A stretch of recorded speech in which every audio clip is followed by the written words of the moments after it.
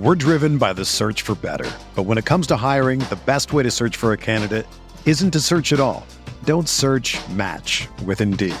Indeed is your matching and hiring platform with over 350 million global monthly visitors, according to Indeed data, and a matching engine that helps you find quality candidates fast. Ditch the busy work. Use Indeed for scheduling, screening, and messaging so you can connect with candidates faster.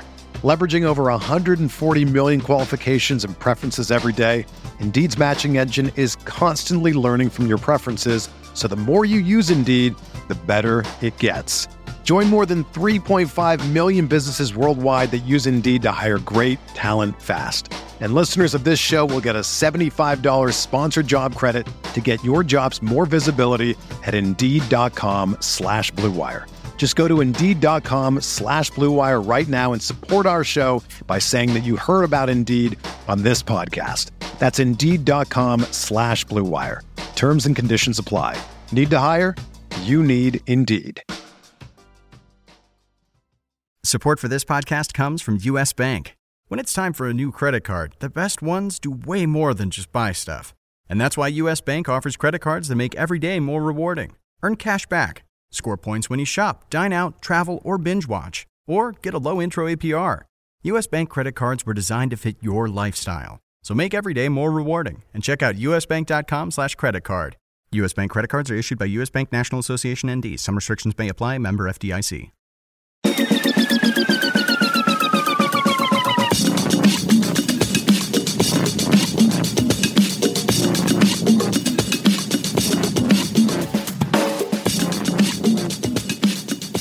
Welcome to RotoWire's Wednesday NBA DFS podcast. I'm Joe Bartle, and joined alongside me is Ben Miller. Ben, we promised the people on Monday that we'd be talking little Final Four as our intro to this podcast. We're about to deliver. We're finally.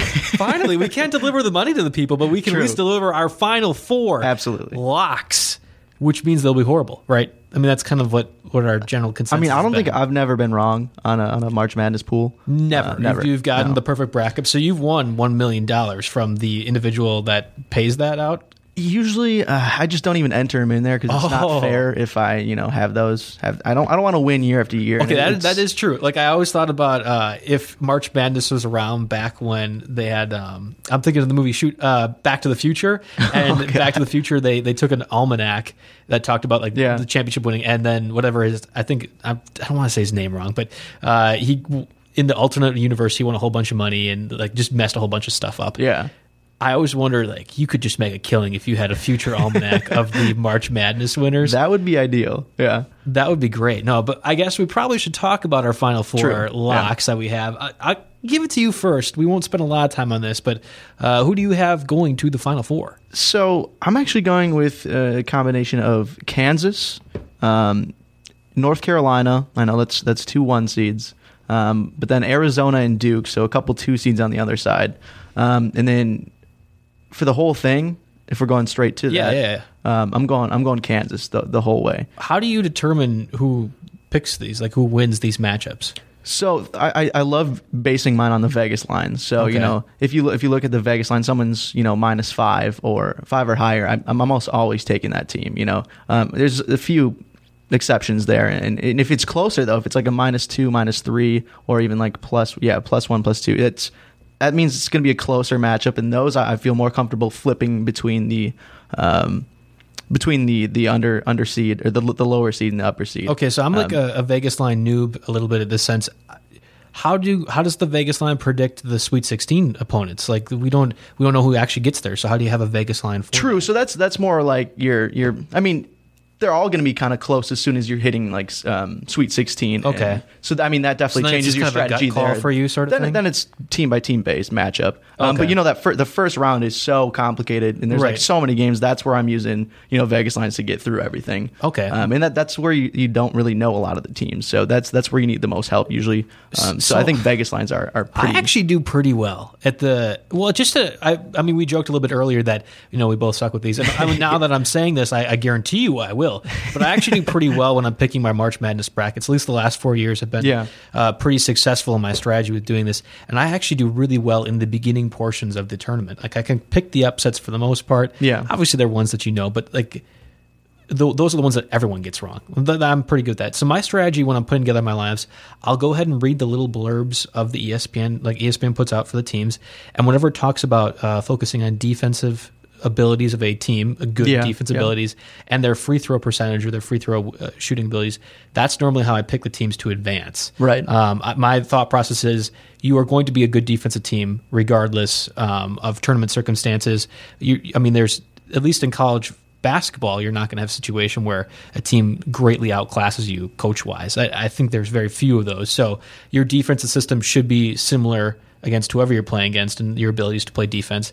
And free throw shooting, I always feel like ends up being a big part of any game. That's not just college basketball, but I think of NBA too. Just huge implications in the game that isn't talked about as much. So I picked those. I don't like to rely on scoring. I think scoring can be stopped by good defense, especially in college basketball. I particularly don't like relying on three-point shooting teams that live and die by that. And that's kind of interesting thing because the Badgers normally are a three-point shooting team that lives and dies by that. And at least before the Sam Decker, Frank Kaminsky years, they definitely died by that. It's pretty funny too with the free throws this year. They're so bad at the free throw line, so you might be crossing them out early. Yeah, and that's exactly what's actually happening. They'll win the first game, but I'm not sure they're taking Villanova down. No chance. Anyway, that's how I've normally been a pick. So my Final Four actually is pretty similar to yours, which I find is very interesting. So I have Kansas and UCLA, and then I also have Duke and Arizona as my Final Four teams. And if we're talking about going all the way, I'm actually predicting Arizona to win it all. So there you go. Arizona fans, I'm sorry, your team will not win the championship again this year. That's a lock. That's a stone cold lock on this one. True. Very true. But that is my Final Four teams for this March Madness. Yeah. All right, let's go ahead and get to the actual NBA portion of this podcast. Woohoo! Thankfully, we're there. The perfect lineup from last night. Again, a smaller slate. We always have that for the Tuesdays and Sundays for the most part. Perfect lineup for Tuesday saw Russell Westbrook going against the Nets at 13,400. We had Jeremy Lin going against the Thunder at 5,800. Caris LeVert going against the Thunder at 4,000. And shooting guard Alex O'Brien going against the Nets at 3,500. A lot of guards to pick out from that matchup. At small forward, we have Matt Barnes against the 76ers at 4,200. Carmelo Anthony going against the Pacers at 7,700.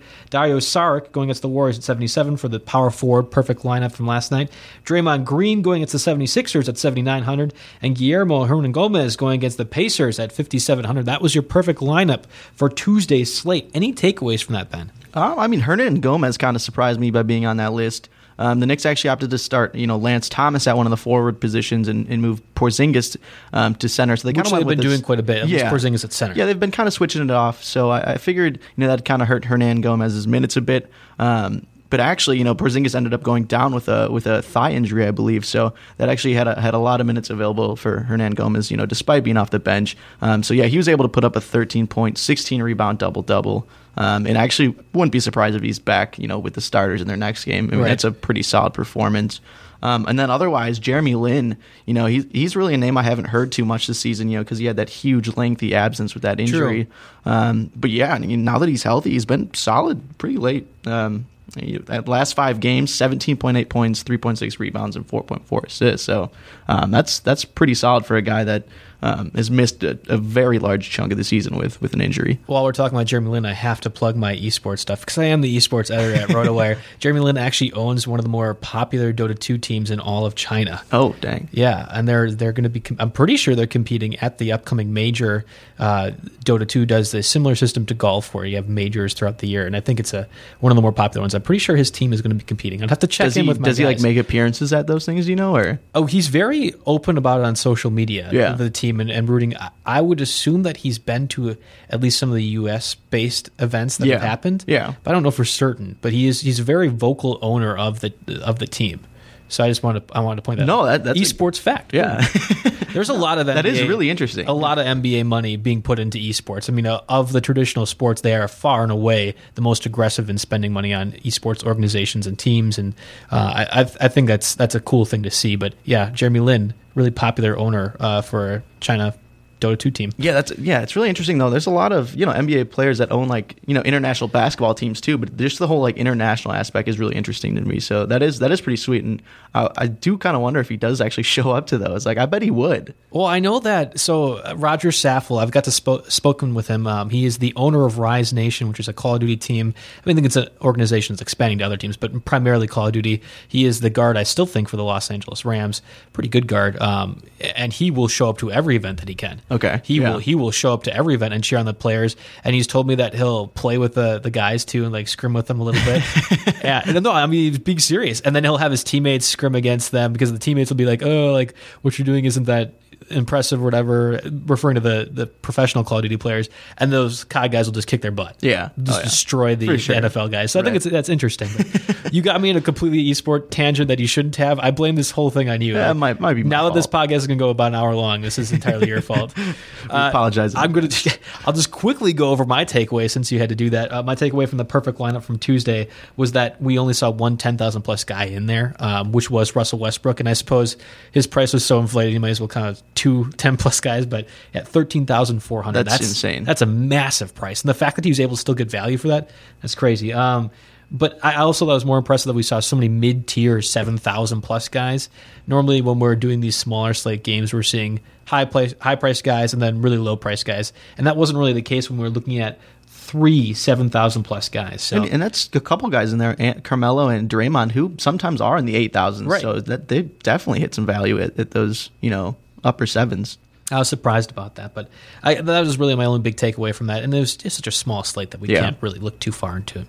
Going over to Wednesday's 10-game NBA slate, we had a little bit of a reprieve Monday. We had 8 games. Now we got 10 games Wednesday. At least it's better than our not 14-game schedule that we were doing prior to the All-Star break. That was brutal. 10-game NBA slate for Wednesday. We see the Mavericks and Wizards kick everything off at 7 o'clock Eastern Time, followed by the Hornets Pacers.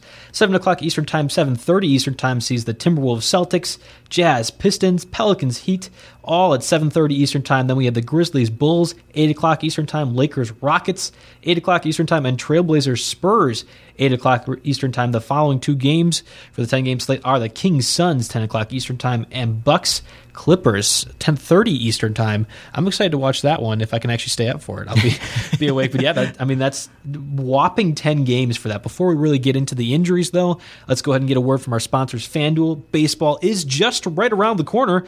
Don't get stranded on first base without a RotoWire subscription, and don't miss out on this great offer. Make your first deposit on FanDuel today, and you'll get a free 6-month RotoWire subscription. Go to FanDuel.com/RotoWire to claim the prize. You must be a new FanDuel user in order to be eligible.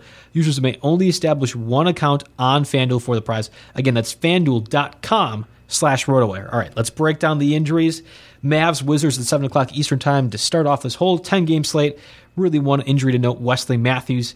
Game time decision with a calf injury. He left Monday's game against the Raptors. Be interesting to see if he ends up playing or if he cedes some more minutes to some of the backup guys at the guard and forward spot.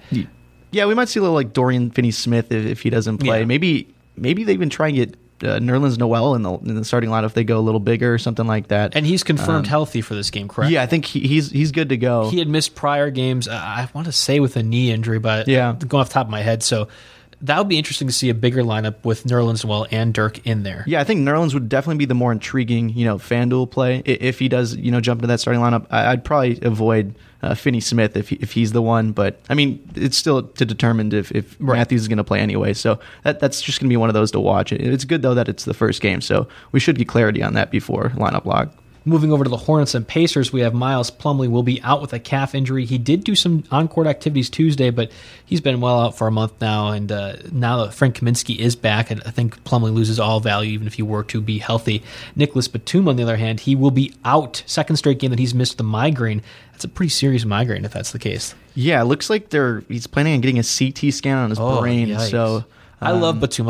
As a player, I love what he can be able to provide. I love him as a DFS guy, too. He's always a pretty good mid-tier shooting guard to use, and that's just a scary thing when we're talking head injuries. Yeah, terrible.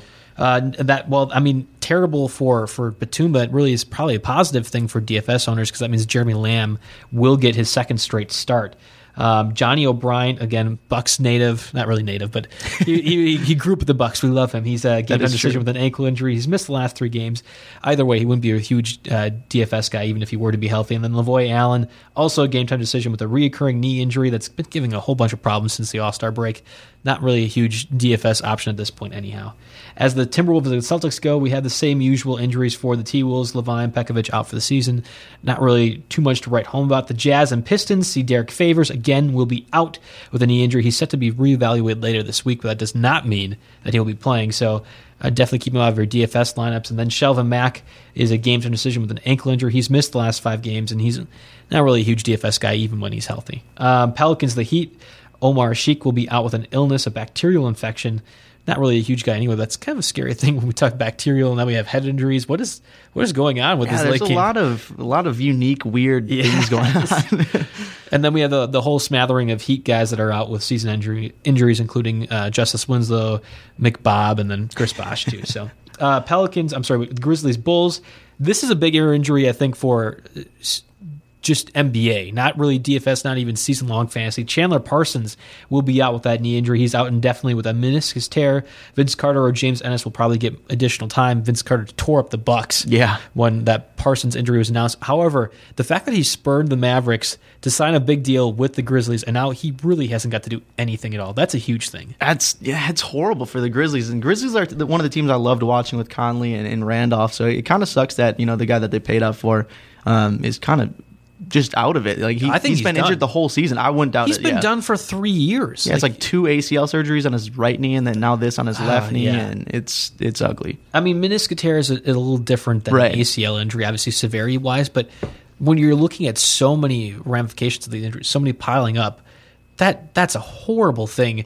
And I can't help but actually just feel like the Grizzlies asked for this because they gave him so much money. I want to say it was 4 years, $94 million. I think they're still on the books for at least 2 more years too. You knew what you were getting into with this thing. Yeah. And I never thought Parsons was that good of a player, even when he was healthy.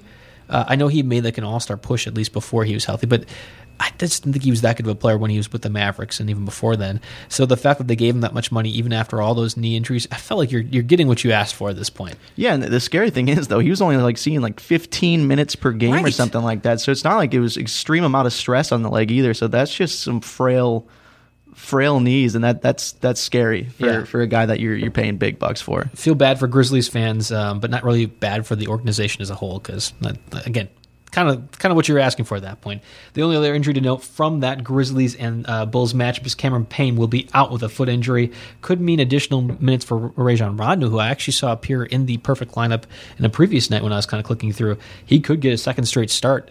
Interesting because we thought he was going to be cast away into the free agent pool Netherland, and he's actually kind of making a bit of a DFS resurgence for the Bulls. Yeah, Rondo almost triple-doubled on Monday, actually. He had 20 points, 7 boards, and 6 assists. So he's probably going to get 30, 35 minutes again tonight. Motivated, energized, interesting Rondo is always a great DFS play. I'm not trusting it yet, but if we see back-to-back games like this and we see Cameron Payne out continuously, I will definitely be on the Rondo train for DFS purposes. Yeah, that rotation that coach Hoiberg, I believe. Yep. It's been a little sketchy with Jerry and Grant, randomly getting DNPs, starting some. So that scares me a little bit. Yeah. So I'm probably avoiding him for now too. Although he is 5,600, so there's some risk reward there that may be something to entertain.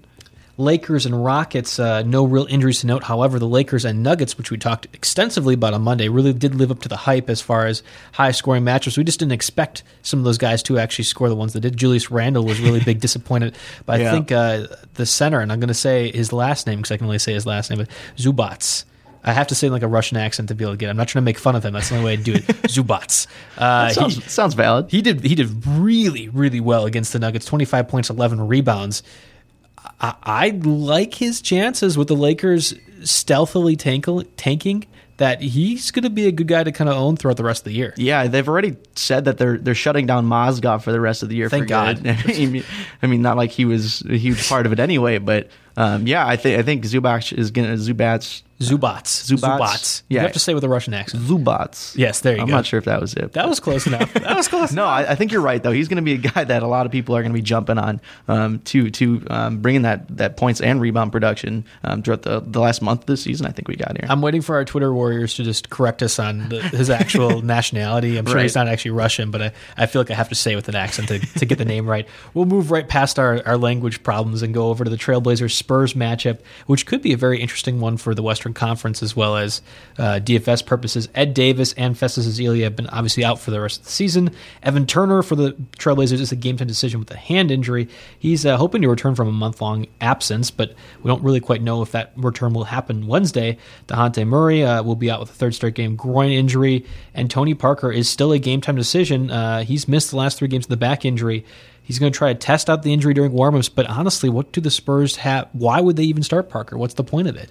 Unless they're just trying to push for that 1 seed, I don't see any real reason to try and play Historically, they've never cared about the 1 seed, though. Yeah. Why should they do it this year? If anything, if I remember correctly, is there a really big drop-off between the 7th and 8th seed in the West? I feel like there might be a pretty big drop from record and talent-wise. Well, I know that the Pelicans were competing for that 8th spot even before they made that DeMarcus Cousins trade. Now, I'm not positive if they are still in contention, as they had lost, I think, the first 4 that they had after they traded for Cousins. At the same time, I don't really feel like that should make that much of a difference. I think that Patty Mills is probably going to get a start again, and he had 10 times his value almost when we had him playing on Monday. Yeah, Mills he's had I think 3 of his last 4 games he's had over 30 FanDuel points, so he's killing it right now. Only 4,400 today. Yeah, he didn't jump up too much. So. And they normally are pretty quick to price up. I mean, we've talked about Chris Middleton in the past, where he came off his 6-month injury or whatever it was, and took a while to get up to that 6,500 more injuries he's not now. I think that Patty Mills is fantastic value once again. Yeah, I completely agree. He's probably going to be one of the better, cheaper plays of the night, of the whole slate. You know, surprisingly, the amount of injuries is a lot lower than it usually is in a 10-game slate. Yeah. So I think you're going to have to take advantage of a few of these, and Mills is going to be one of those specifically that I like the most. Kings Suns see Tyreek Evans as a game-time decision. He missed Monday's game with an ankle injury. He could, in fact, also miss Wednesday's game, too. We'll have to keep an eye on that. Malik Richardson will be out with a hamstring injury. We already know that. On the Suns side, Alex Len is a game-time decision with a hip injury. He's missed the last 2 games, but he's hoping to play Wednesday. When he's playing and there aren't 5 other centers for the Suns playing, he's actually a pretty good DFS option. But at this point... Yeah, with Allen Williams and those 2 guys combined, it's tough to gauge which guy's going to be the one that they go with. I'm steering away from that one. And then the Bucks... Clippers running out the 10-game injury slate, at least. Michael Beasley, we know, will be out with a knee injury. And then Diamond Stone, who was a fantastic player in the Wisconsin region, didn't play for Wisconsin. He went to play for Maryland. Yeah. He's a game-time decision with a knee injury. Not really a big deal either way for the Clippers and DFS purposes. So we broke down the injuries. We talked about some of the more important ones. I'm more curious to you, Ben. There are a lot of really solid point guard options for tonight's slate, and that's not been something that we've really thought about in the past. At least last 2 or 3 podcasts, the point guard slate's been just iffy, I guess I would say. Great slate tonight. What are your top 3 point guard options? Okay, yeah, so I'm going a little heavy on the higher priced guys. There are some cheap. We talked about Mills being a cheaper guy, but I'd still love some of these higher priced guys like Isaiah Thomas. He's going to get against the Timberwolves at 8,800. I mean, the Timberwolves don't necessarily give up a ton of points to point guards, but I love his price at 8,800. I think it's the lowest it's been since the start of January, and he still hits 30 FanDuel points almost every single night he plays. So that's pretty safe there. Chris Paul is another guy I like. He's going up against the Bucks, 8,900. He actually kind of finally seems like he's back to the form he was before that injury, that cost him a month earlier in the season. Looks like he's posted 51 and 45 FanDuel points in back-to-back games. And I think, the confidence is there at this point. The price has definitely increased. It's back to where it kind of was prior to the injury. But it's against the Bucks, and it's not like the Bucks are... They're not world beaters. Right, they're known for defending the point guard position. So I think it's going to be another big game for Paul. And then I'm ending with Jordan Clarkson, who's going up against the Rockets. I think we talked about him Monday too. It's just 5,900. He's got that great matchup again. It's going to be one of the highest scoring games. I think the over-under is like 235 or something crazy. Yeah. It's definitely the highest scoring game. And he actually started on Monday over D'Angelo Russell, which was extremely Russell weird. So much, and that happened, But I mean, either way, both of the guys are seeing like 30 minutes, so it really doesn't matter which one's playing, with the first unit or the second. So I do like that, and I think he's a guy that's fairly cheap that I'm willing to try and gamble on at a lower price. I think it's fascinating that you have listed 3 guys as your top 3 point guard options, and I will not list any of them. And even more fascinating is I can't really argue with anyone but Isaiah Thomas. I think that while Isaiah's price is really depreciated, in a good sense, I think that 10,000 was way too high as it was. He wasn't going to be able to really capitalize on that value too much. So this is where he probably should be. But he's had 30-point games in the last 2 or 3 games. Something's off with that. We talked about in the morning press with Derek and Jason today, and I couldn't put a finger on what it was. I'm not touching it right now. I want to see him get his swagger back. I want to see a few more 40-point games, maybe a mix of a 50 in there before I really want to start putting him in. And I'm fine leaving it off even with his depreciated price. For my top point guard options, I love Kemba Walker tonight at 8,400 going against the Pacers that have allowed the second most FanDuel points to point guards in the last 5 games. He's fantastic, but more importantly, he's consistent. I mean, he's had 6 40-plus FanDuel point games in the last 8 contests. That's when you're just talking like all-star caliber point guard, and I think that he's going to be consistent enough for DFS purposes. I love him tonight against the Pacers. I also love Ricky Rubio at 7,600 against the Celtics. He has been absolutely fire lately for DFS. He's scored, I think, 3 straight high 40-point games. I think he's even might eclipse a 50-pointer. Yeah, 56 in his last one. Yeah, I mean, he's just been on fire. He's getting so many more assists. The ball is moving around quite a bit just for the Timberwolves in general.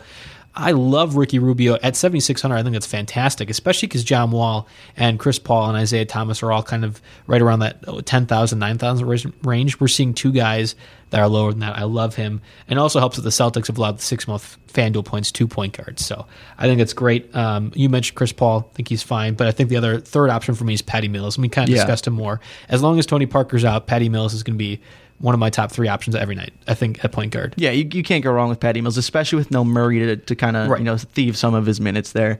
I'm probably not as big as a fan of Rubio as you are. I think he's his floor is really, really low if he hits it, and that scares me a little bit. I mean, he has been playing extremely well, so that's understandable, but I mean, he scares me, that's for sure. But Kemba Walker, on the other hand, love it. He's a guy I love trying to get in my lineup. Yeah. A little expensive, but I mean, he gets it for that production, and he hits value almost every single time. I normally like to stay away from hot hand players. Like I trust more the numbers than anything else, especially when it comes to baseball. We look at the numbers quite a bit.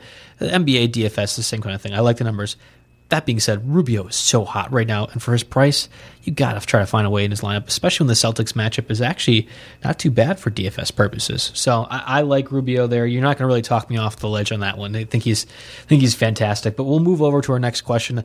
We've been doing a lot of would you rather questions. I think this is going to be a themed one. A would you rather contrarian play. We talked about all these point guards that we like, and none of them were John Wall. So you must play either John Wall and DeMarcus Cousins, or Blake Griffin and Karl Anthony Towns. Ben, which one do you play? I got to go with Wall and Cousins here. You got to love Cousins' price. It's just 9,000.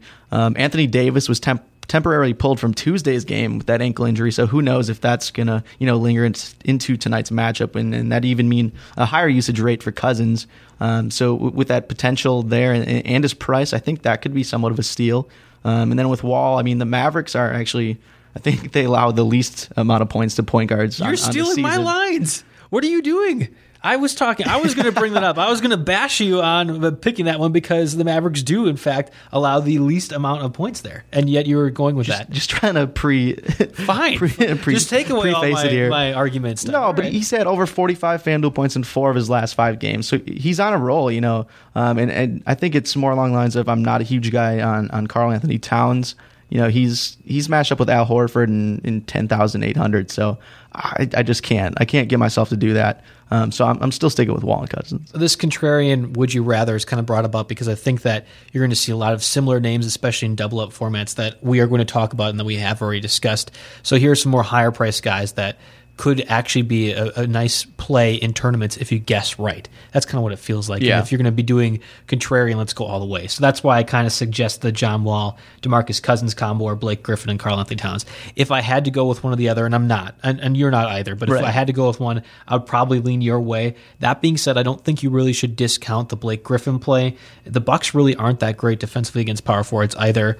And as strange as it sounds, Michael Beasley being out actually really hurts their defense at that power forward spot. And at 8,800, Blake Griffin, that's a pretty low price for him. I know you always love the low price guys, and I feel like that's like right up your alley. He's not, I mean, the Bucks don't scream obvious advantage at power forward, but 8,800, I have to imagine he's going to play. He's thrown up some stinkers. I get that, which is why he's a tournament guy and not a double-up guy. So I think he's a fine play at his depreciated price. And I'm not really worried about Karl-Anthony Towns going against the Celtics and Al Horford. I think that he's one of those guys that's going to get his points. He's going to get him and get his rebounds. Like, that's just what's going to happen. I trust him more than most higher-priced guys. So I'm leading towards your way, more so because DeMarcus Cousins at 9,000. Yeah. But at the same time, I don't think it would be a bad play as a contrarian move to get someone like Karl-Anthony Towns and Blake Griffin in your lineup. Yeah, no, that's completely fair, and I could definitely see an argument to be made for the Towns and Griffin pairing. Before we get to the RotoWire Optimizer page and talk about our fantasy lineups for Wednesday's 10-game slate, let's first go ahead and talk about Pristine Auctions. You know I'm a huge fan of autographed memorabilia, Ben. We've been talking about this quite a bit. I love my David Johnson autographed jersey that I was able to get. I'm definitely closing in and getting a Frank Kaminsky autograph item. That's going to happen. Frank the Tank is going to be part of my collection. That being said, there are a couple of other great options to look at tonight. Love Marcus Mariota as a quarterback. Even love his autographed jersey for $36. That's fantastic price for him. And I have been trying to find an Andrew Luck autograph item for some time. My fiance is absolutely in love with Andrew Luck. It's her favorite player, I think, of any traditional sport ever. $40 for an Andrew Luck autographed mini helmet, which normally goes for about $160 or $180. Yeah, this is for one of the best quarterbacks in the game. Like, that's crazy cheap. It's fantastic value. And those are just two of the many different autograph items that are out there, and fantastic value for you to be able to get. I love the fact that you can bid on these items and not have to pay for any of the bids until you actually win the item itself. I think that's fantastic. And even more that you have the authenticity that comes with the item and the certification too. Pristine Auctions is great. You got to check them out. Pristin Auctions. Make sure you let them know that RotoWire sent you. Let's go ahead and get to the optimizer page for RotoWire. This is one of the higher optimizers suggested that I have seen since we've been doing this podcast. I think clocked in at 308 points. That's expected total for this Wednesday 10-game slate. Let's look at it. We have Chris Paul, a guy that you mentioned is one of your top 3 point guard options of the night, going against the Bucks. 8,900, Patrick Mills, who we both like, against the Trailblazers. 4,400, James Harden going against the Lakers. 12,000. Neither of us mentioned him, and you're normally a James Harden fanboy. So 12,000. We'll get to him. We'll get to him. All right. All right, fair enough. James Harden, 12,000 against the Lakers. Jeremy Lamb, going to be a benefit of the Nicholas Batum injury, going against the Pacers at 4,900. Paul George, Hornets at 8,100, and then Brandon Ingram is a small forward in your perfect optimizer, going against the Rockets at 4,300. David Lee, even with LaMarcus Aldridge. I bet you if I updated this was before the LaMarcus Aldridge news came out. David Lee is currently in this at 4,800, but he'd probably be differentiated at this point. Thaddeus Young going against the Hornets at 4,800 at the power forward spot, and then Marcus Gasol rounds of the RotoWire optimizer lineup, going against the Bulls at 7,700. Your thoughts, immediate thoughts on this? I like the approach it takes with the point guard and shooting guard sections. I mean, you'll see that shortly when I reveal my lineup. I'm not a huge fan of using Paul George though.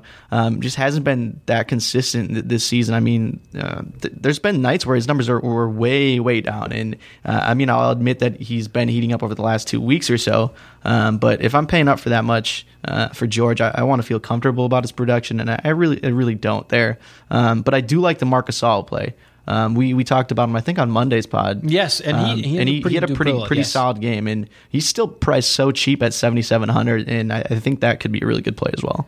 Ladies and gentlemen, this is the lesson of refreshing the optimizer page before we do a podcast. That LaMarcus Aldridge news that he will in fact be playing, and we got through that heart arrhythmia, which is a very scary injury. Has completely changed the landscape of the RotoWire optimizer page. We have we have James Harden out of the perfect optimizer lineup. We have DeMarcus Cousins in. We also have Julius Randle in instead of David Lee. We also have Kawhi Leonard in instead. So that James Harden getting rid of that $3,000 extra most player plays a huge part. You can spread it out. We see JJ Redick in as a shooting guard option if they RotoWire optimize their lineup.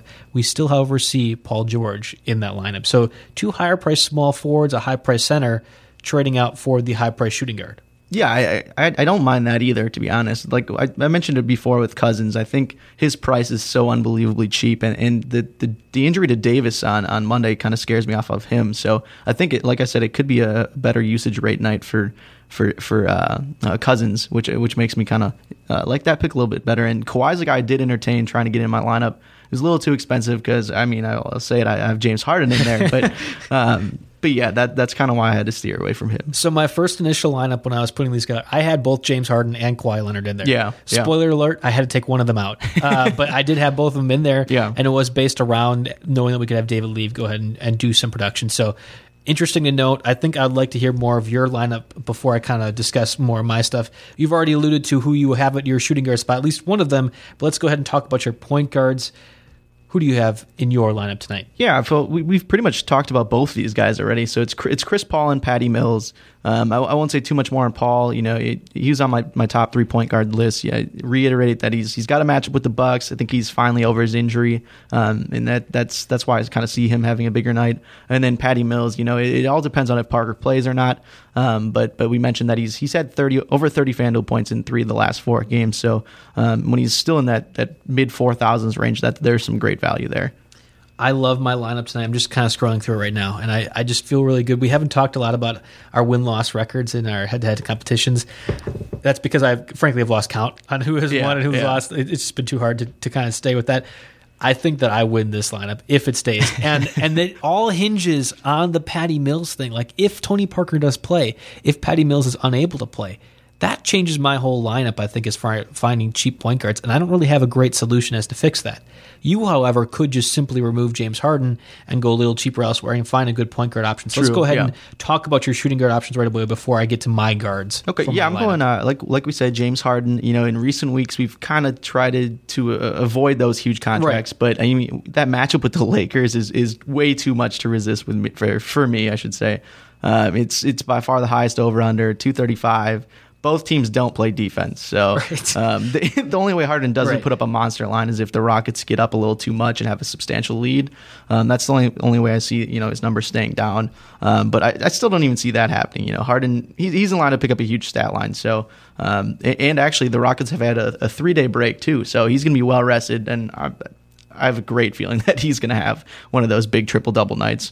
And then with Jeremy Lamb, he's also a guy we talked about. No Batum. He had a career-high 26 points on Monday, and I will say I'm not expecting him to have another career night. That usually doesn't happen in back-to-back nights, but I still think he's a guy that can easily hit that 30 FanDuel point mark, and that's kind of what you're looking for someone that's in the 4,000s. Absolutely. I think that that's easy to expect. And honestly, when I had known that information while putting together my lineup, I probably would have had Jeremy Lamb in there. I just love my one shooting guard option here. So point guard, we already know I'm going to go with Patty Mills and Kemba Walker at 4,400, 8,400. If Patty Mills is out, I think the play for me, if Patty Mills is going to be out because Tony Parker's playing, that is, if Patty Mills is out of my lineup, I will have to probably take Greek Freak Giannis, who is currently in my lineup going against the Clippers at 10,400. Take him out, put Jeremy Lamb in, find a higher price point guard because I love Devin Booker as my other shooting guard option going against the Kings at 6,600. Did you know that the Kings allow the most FanDuel points to shooting guards in the last 5 games? All right. Devin Booker, highest scoring guy. You talk about the Rockets and Lakers being the highest scoring matchup of the night. Well, using your Vegas lines, we also know that the Kings and Suns are the second highest scoring one.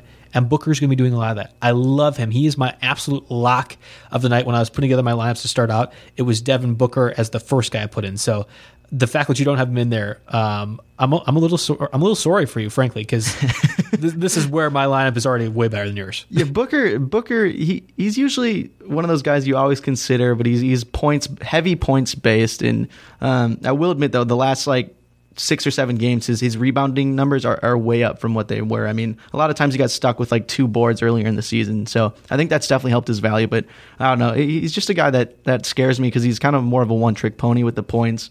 But I mean, like you said, that's a great matchup against the Kings. So I can't really have too big of a beef against that. That's a fantastic matchup against the Kings, and you have to admit that it's the best play of the night. I will not go that far. I will not. All right, that's fair enough. But we talked about our guards. It kind of feels almost similar in our mindset. Obviously, different players, and I think that's partially because the point guard spot has so many different options. Let's move over to the small forward area, which I feel isn't nearly as diverse as we have seen in recent weeks. Who do you have at small forward? So I'm going a little cheaper with my small forward options. I got TJ Warren against the Kings. 5,900, and then Vince Carter against the Bulls at 3,900. With Warren, he's coming off one of his lower scoring outputs. He had, I think 10 points, 10 FanDuel points against the Trailblazers on Sunday. But he'd been playing really good, prior to that. In both the scoring and rebounding categories. So that's nice. I mean, like we mentioned, the Kings aren't that great with small forward shooting guard matchups. I think they give up the 10th most on average to small forwards. So I think this is a great bounce back opportunity for him. And he's just played so well once the Suns traded out PJ Tucker. So I really like the way he's played, and not horribly expensive either. He's only 5,900. And then Carter, I think Carter's one of the more risky plays for me tonight.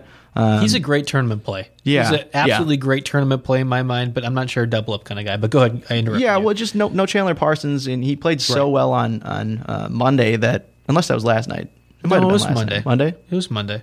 Yep. Well, either way, he played so well, and I think that's going to give the coaching staff some confidence in maybe even starting him again. I mean, James Ennis is there. He's probably going to take some minutes from Carter, so that's where it gets a little sketchy in there. But I still think, 3,900. That's a risk I'm willing to take with a guy who may start and who should at least see minutes in the upper 20s. There's only a few cheap options at the small forward spot, and that's different from what we've seen in past podcasts. I think you identified 2 of them. I like the TJ Warren play, and in fact, you didn't really talk up enough that the Kings have allowed the 6th most FanDuel points to small forwards in the last 5 games. Okay, yeah. So you talked about how, and they are statistically one of the worst teams just as a season, but even in the last 5 games, they've struggled. TJ Warren's going to get his points. I kind of like Devin Booker's going to get his points. We know that's going to be up and down kind of pace game, and the Kings are going to have to try to keep up. I think that Warren's going to definitely get his around 4 to 5 times value at the small forward spot. I think that the old legs thing with Vince Carter is the one concern I have. Yeah. He's so old, and I think that's awesome that he's able to play and do so well like he did against the Bucks on Monday. But I just wonder if the Grizzlies are like, we're better off just not playing him right now because we have to worry about this Chandler Parsons injury and Carter's health for the long term. Like that's my only concern. I think he's a fantastic tournament option if you wanted to have a couple high-priced guys in there and then throw him in, because that small forward spot is brutal. There's just not a lot there. I have Kawhi Leonard in my lineup at 9,400 going against the Trailblazers. Trailblazers are not great defensively against the small forward spot. This much is obvious. However, Leonard went off even after his concussion syndrome stuff, and I was a little worried about that. We had talked about that on Monday. Yeah. And he still went off in his Monday matchup. So Leonard's back, and I'm not worried about Aldridge being back as well. I think Leonard's going to be getting all of the points for the Spurs and just contributing in the rebounding and defensive category. I love that. And then my other, and really only other cheap option at small forward is Brandon Ingram. He's kind of a guy you like to use quite a bit. I'm utilizing him against the Rockets, 4,300. I kind of anticipate the Rockets crushing the Lakers, and if that's a situation that happens, well, you just play your young guys. Yeah. And I think Ingram will get out there. I don't know what he's really going to be able to do. Ingram's kind of what I anticipate him being. Trevor Ariza is kind of what I anticipate Ingram being as he gets a little more developed, puts a little more muscle on, just a more athletic and dynamic Trevor Ariza, which is not bad. I love Trevor Ariza. So I'll be curious to see how that matchup unfolds, but at 4,300, you can do worse when a guy's going to get about 30 minutes a night. Yeah, Ingram burned me a little bit on Monday, so I just try to avoid going back to that well because I was a little bitter. I think that's still like the matchup with the Rockets is a great matchup to have a cheap option for, because that's where your stats are going to come from. With Kawhi, I absolutely wanted Kawhi in my lineup tonight, but like I said, with Harden, I really didn't find a lineup I liked that much with those 2 higher priced guys. So I had to leave him out. But if I do, end up dropping Harden for something cheaper, Kawhi is the guy I'm going to be looking at for sure. He's probably the first guy I'll look at. So I do really love that play. At power forward, I have Marvin Williams going against the Pacers at 6,500 and Ryan Anderson going against the Lakers at 4,900. Lakers, I think, allow the second most FanDuel points to power forwards in the last 5 games. Ryan Anderson, when he's playing, he's going to get his points. I think that's a very sneaky play. I think it's a great tournament play, but I'm actually going to be using him in more of my double-up lineup. However, I really, really wanted to focus on Marvin Williams. Besides Devin Booker, I think Marvin Williams is absolutely a lock of the day. And in fact, I think I'm going to coin a new phrase. For our 65 and 100 players, they are now going to be the Marvin Williams lock of the night. We have the Buddy Hield lock of the night, where we have to target the 4,000 mid guys and a little lower than that. We now have Marvin Williams. Tell me there's not a better player out there for the $6,000 to $7,000 price range that fits Marvin Williams better. Like, he has to be the epitome of those type of players that we've been targeting quite a bit, right? Yeah, I mean, his price is up though compared to what he's been in the past. But he's been playing so well. Like you gotta love that price. I think 44 FanDuel points in 3 straight games. Like, this guy is filling it up. Yes, and that's still like, it's not like he's in the upper 7,000. No, and he's always around that 5,000 to 6,000 price range. That's the name of this. That's the name of the player group that we're targeting at. That's Marvin Williams, lock of the night. That's where we're at. So yeah, Marvin Williams is my Marvin Williams lock of the night. Yeah, no, I mean, that's completely fair. I think he probably deserves a night of his own for his name. Yeah, he does. He absolutely does. That's. I feel good about it. I know I sprung this on you. I know you're a little shocked, but I'm glad that you've received it well enough. I think that's it. We got the Buddy Hield lock of the night. We have the Marvin Williams lock of the night. Do you have any Marvin Williams locks of the night at your power forward spot? Absolutely. No, Julius Randle. Julius Randle. No, he might be a little. Well, he fits the price range. He does, but I'll let you talk. That's fine. I don't think he's doing well this year, but I'll let you talk. No, kind of like Ingram Randle was one of those guys that didn't have the best night on Monday. But I still think, like I said, that's going to be a strong play against the Rockets. Highest over under, a lot of statistics available. It looks like before Monday showing you had 40, 30, and 48 FanDuel points. So I mean, he's still a guy that can go off for a decent amount of points on any given night. So I like that play. You got to love that matchup. And then I'm also going Dirk Nowitzki. This is probably the first time I've ever used him in a DFS contest. I will admit that. He's not a guy that I've loved to use, but and he's still a little bit pricey, which I usually try to avoid. But I actually had some extra salary available, and I saw him there, and I looked at his game log, and it really wasn't that bad. And I think he's still a guy that's going to get you 30 FanDuel points easily on any given night. Now that he's transitioned over to the center spot, and even with Nerlens Noel back, I think Nowitzki's certainly a fine play. I will, however, point out something that I talked about in the morning press with Derek. You said you got to love that matchup. You got to love Julius Randle against the Rockets. You got to love that matchup. I actually don't. Really? No, I don't. I love it. The Rockets allow the low, like a third tier points. I can't even say the word right now, but they're actually one of the lesser teams points allowed to power forward options. Yeah. And it's not even like the last 5 games. It's the whole season. They actually are pretty good statistically against that power forward spot. Julius Randle didn't do well against the Nuggets, and a lot of people are anticipating him to do well. I think it's a back-to-back kind of game where he doesn't perform what we're expecting. At 6,500, we're looking at closer to 40 FanDuel points, and I'm wondering if he gets closer to 30. That's where I think the Rockets are going to do pretty well defensively against him, and he doesn't really provide anything as far as outside shooting goes, which is kind of what you have to do when stretching the floor against those guys. I'm not on board with Julius Randle. I think he's going to cater a lot of lineups tonight. I think with just so many, like there's going to be so many shots being put up back and forth. There's going to be assists available. There's plenty of rebounds available. I think the Rockets give up a crap load of points to centers. So I don't know how much of a difference that makes between the two. I mean, obviously it does because that's the statistic. But I still think that's a valid lineup to have. It's just the pace. Like it's such a high paced game that. Like I said, there's so many more statistics available in a game like that than if you're slow paced like the Jazz or the Spurs or something like that. Well, you mentioned that the Rockets give up a lot of points to centers. You know who's going to take advantage of that? Ivica Zubats.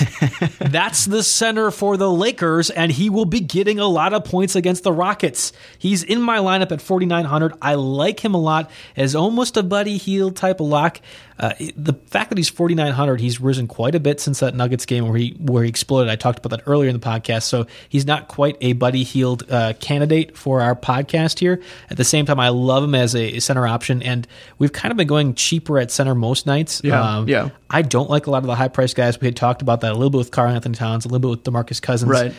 I think Zubats is going to be a decent enough option. We're looking at 25 FanDuel points, right? That's all we need from him if he's at 4,900 salary. He easily gets 25 against the Rockets team that will be shooting quite a bit.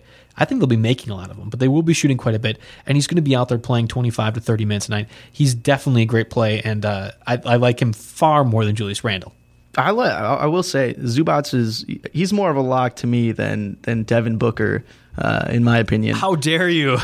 How dare you? If I make multiple lineups tonight, Zubats is probably going to be in one, at least one of them. I think that's a really good play. Devin Booker, man, I'm not buying that. Just wait till he gets 35 FanDuel points where he drops his 20 and gets 5 rebounds, 4 assists, a steal. He'll get there. I feel so confident about that one. I don't know how else to express it other than that. I feel really confident about Devin Booker. That's fair.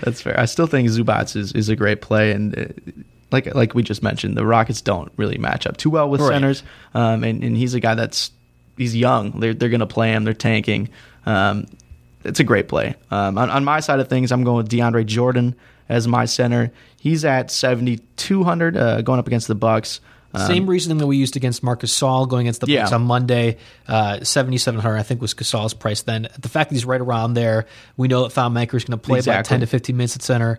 I like that play too. I had thought about it initially if I was to pay up. In fact, he was one of the higher price centers that I liked. Yeah. So I'm right on board with that. And actually, for his price specifically, I think 7,200 is probably one of his lower prices of the season. That's true. Yeah. So when you combine that with the matchup, I'm pretty excited about that play. I can't really discount that other than I want me some Zubats. I want some Russian, potentially not Russian center in my lineup. I like the Rockets to give him a lot of points, and frankly, I just like saying his name. That's fair. That's a pretty good name. Yeah. All right. Well, that does it for us in the RotoWire Wednesday NBA DFS podcast. 10-game slate again. So, got any questions, make sure to hit us on Twitter. You can follow me or talk to me at JB Fantasy Sports. Ben, where can the people follow you at? Get me at BenMan Doing Work. Still the best Twitter handle in all of RotoWire. Make sure to talk to Ben about your fantasy questions if you have any. And we'll be back again next Monday to talk more DFS. Talk to you then.